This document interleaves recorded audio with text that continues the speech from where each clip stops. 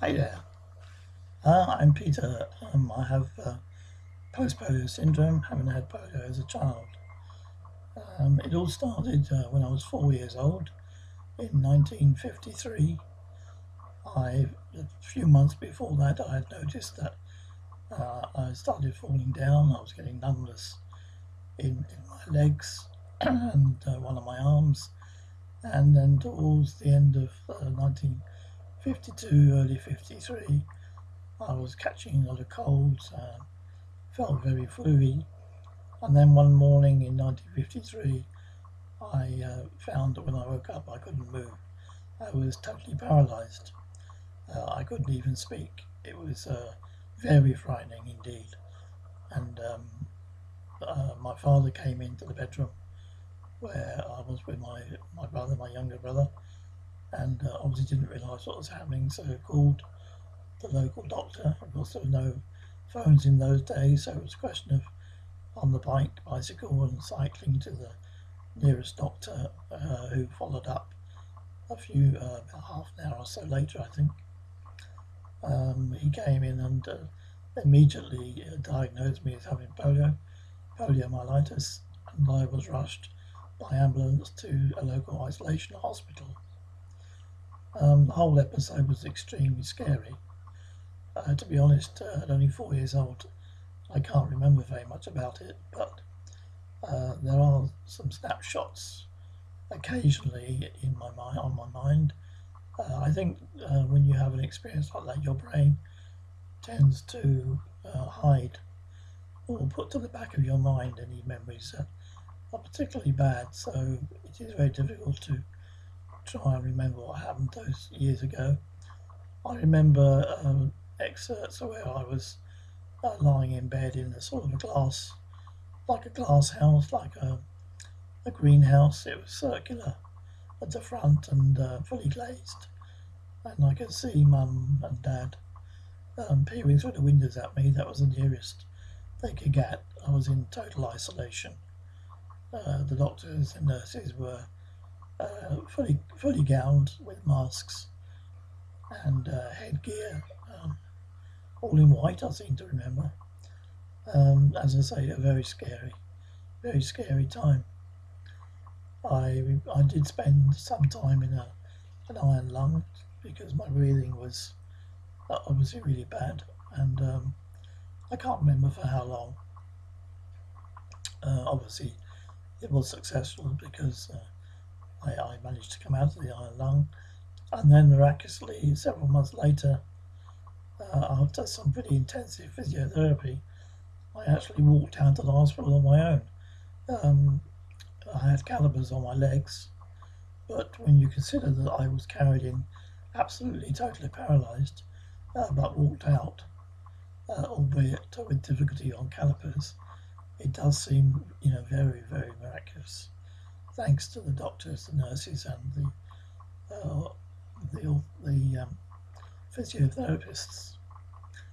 From then on, I lived a fairly normal life. I had to go for several physiotherapy treatments on my legs. I remember some electric shock treatment on my feet because I was walking on my ankles to strengthen my legs. My left leg was the weakest, and so I had a lot of electric shocks on that once a week, putting my feet in a bowl of water with electrodes attached, and then the nurse would just sort of say, "This is not going to hurt, dear," and turn on the electric power. It did hurt, to be honest. It really did. I can remember that. But it did seem to work, and after a few years, I was able to remove the built-up shoe that I had to wear on my left foot, and everything seemed to be fine. I then went to the hospital in London every 3 months for a checkup, and then every 6 months, and then gradually once a year.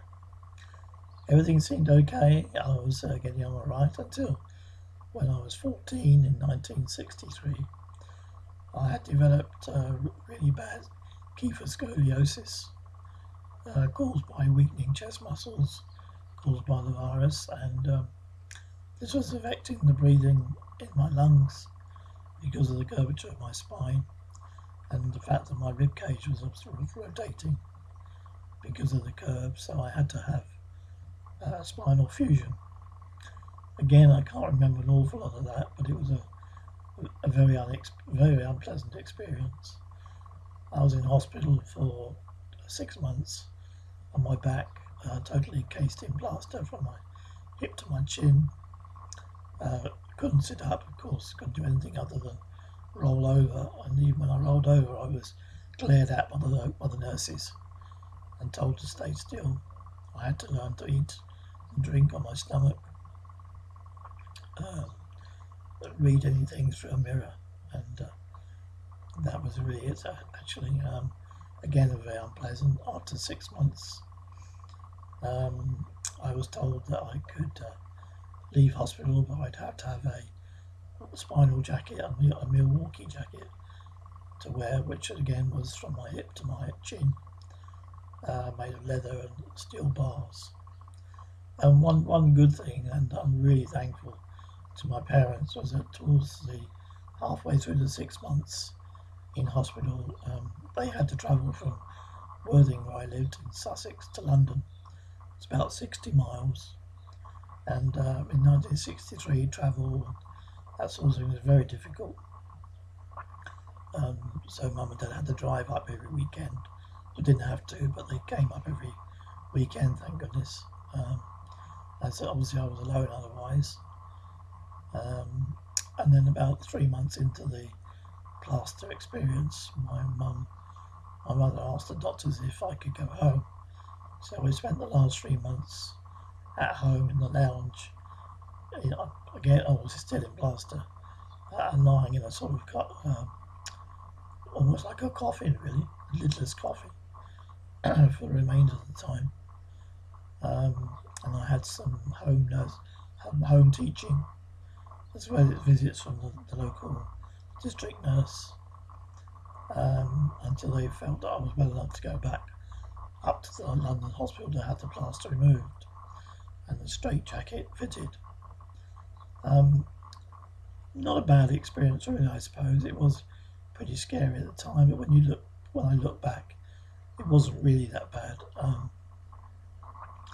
I had to go back to school, obviously, when I got home and had the straitjacket. I thought I was going to be taking the mickey off by my school pals, but I didn't. If anything, they were very supportive. I think the only thing really that seemed to upset them was the fact that I had a taxi every day taking me from home to school and back, and they were rather jealous. But other than that, the whole episode went very smoothly.